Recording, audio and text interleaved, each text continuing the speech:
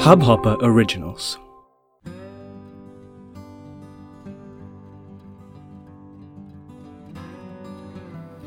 Hi, today I'm going to be doing a reading from my book Wingless, a fairly weird fairy tale. You may think fairy tales are only for very young kids. Hear this one and then decide. Wingless. A princess is born. When Princess Chutki was born to the king and queen of angels, there should have been much rejoicing and happiness. There should have been music, festivals, feasts, and gifts. There should have been a smile on the face of anyone who lived in the silver and diamond land where King Quicksilver and Queen Sparkling Gem ruled justly and wisely, just as any good king and queen should in any good fairy tale. There should have been all of this, or at least some of it, but there wasn't. Not one of these joyful things happened, no. The musical instruments were broken, festivals were banned, feasts that cooks had been preparing for weeks and weeks were thrown to dogs and cats and kuttas and kauas and billies to feed on.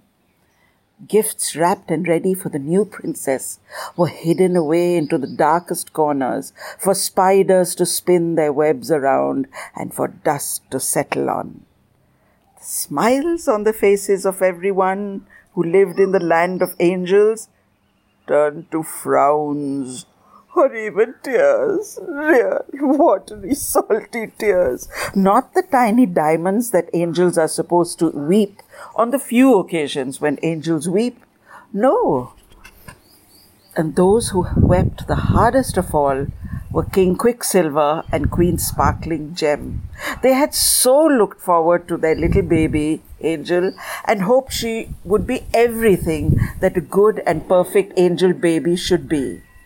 And she was perfect. Well, almost. But she wasn't perfect enough. Not really good enough to be the princess of angels. No, not at all. And she was perfect. Well, almost. But she wasn't perfect enough. Do you know what was wrong with her?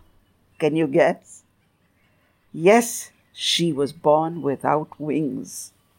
People who came to see her opened their eyes wide with horror as their jaws fell with loud thuds to the floor. Some were speechless and hurried wordlessly away, and others could only weep and wash the floor with their tears as they fled from the horrible sight. Still others had tongues that would not stop wagging. The king and queen must have done something very bad to deserve a daughter like this. The kingdom of angels is doomed. The end is in sight. We must kill this freakish princess before she kills us. She has brought hell to heaven. She must be punished. She must be killed. As the news spread like wildfire, people started to gather at the palace gates, and the king and queen took the baby in her crib and moved to the highest room in the highest tower and ordered all the gates and doors to be locked. As the news spread like wildfire, the wagging tongues grew louder and still louder till all the kingdom was one big shout. Peace was shattered. Even the diamond domes of the palaces were cracking and tumbling down as the shouting grew to a fevered and maddening pitch. And the angels of the land shouted in one voice, "Kill her! Kill her! Kill her!" The king's face grew grey with worry.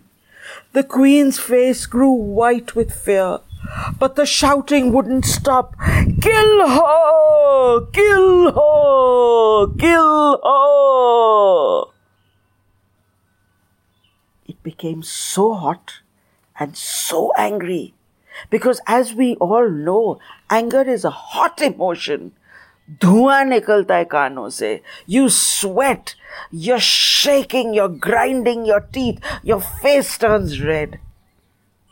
That's when you are angry. Now, can you imagine if there were 100 people who are angry all in one spot? 1,000, 10,000, 1 crore, crores and lakhs. All the angels of the land, all shouting in one voice, "Kill her, kill her, kill her," all mad, angry. The streets, the silver streets melted and became silver streams. And the angels of the land fell into the streams, and they're swimming about and splashing about and still shouting, "Kill her! Kill her! Kill her!" Quicksilver just didn't know what to do.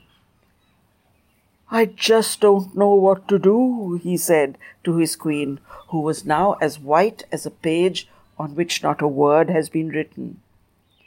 The queen said in a voice watery with tears, "Let's ask Nani Ma. After all, she's 1,003 years old. Maybe she's seen something like this before and knows what it means and what we should do about it." So Nani Ma was called. She was completely deaf, you see, being 1,003 years old. So she had not heard the wagging tongues and shouting voices. She only saw with amazement people splashing about in silver streams instead of walking like proper angels on silver streets. "Must be some kind of new passion for fashion," she muttered to herself. She had seen passions for fashions come and go and never liked a single one. No, not these latest crazes of clothes and hair and building and behavior. She stuck to the fashions of 1,000 years ago, when women who were women wore sea green seaweed gowns.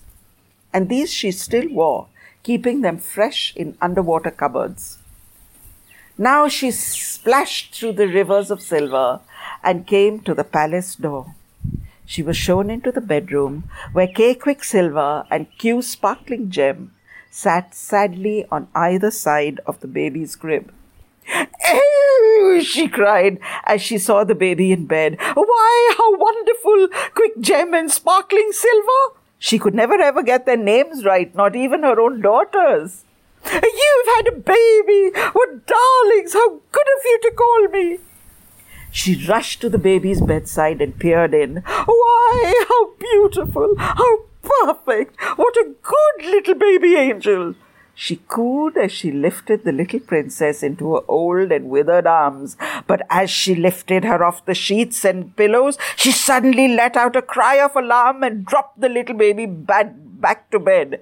"Oh!" she shrieked in horror. "But what is this? This little baby has no wings! What is the use of an angel baby without wings? What is the meaning of this?"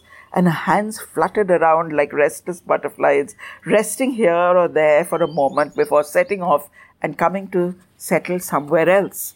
"What is the meaning of this, Sparking Gent?" "Actually, we wanted to ask you the meaning of this," said the queen in a voice that was loud enough to be rude to anyone but the hard of hearing. But the 1,003-year-old Nani Ma could not and would not hear.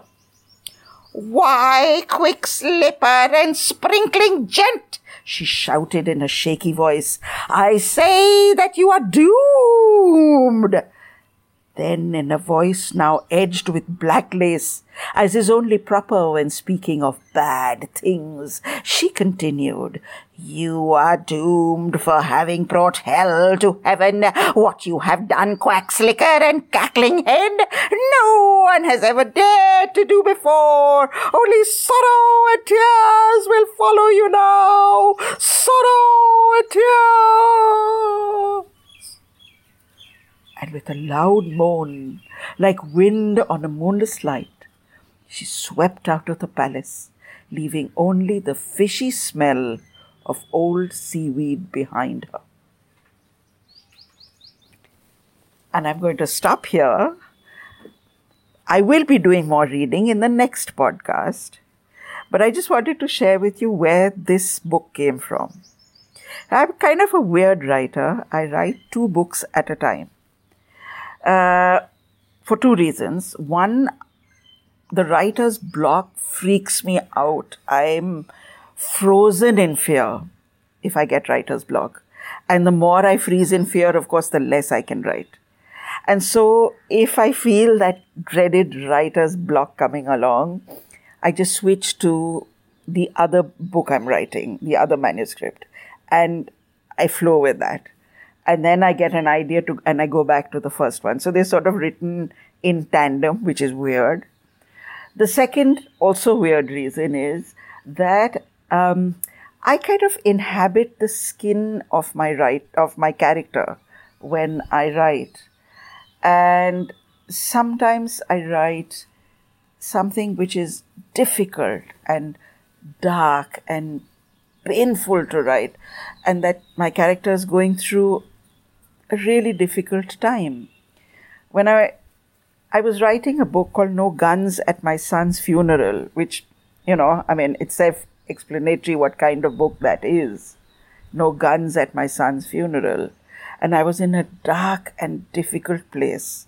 And I knew that to rescue myself out of it in the normal world, was to write something that was more fun. I also knew that I wanted to write a book on disability and how we react to disability. Now, how do you write a fun book on disability without being disrespectful? Well, here's Wingless. I'm going to read you more in the next podcast. For now, enjoy. Bye.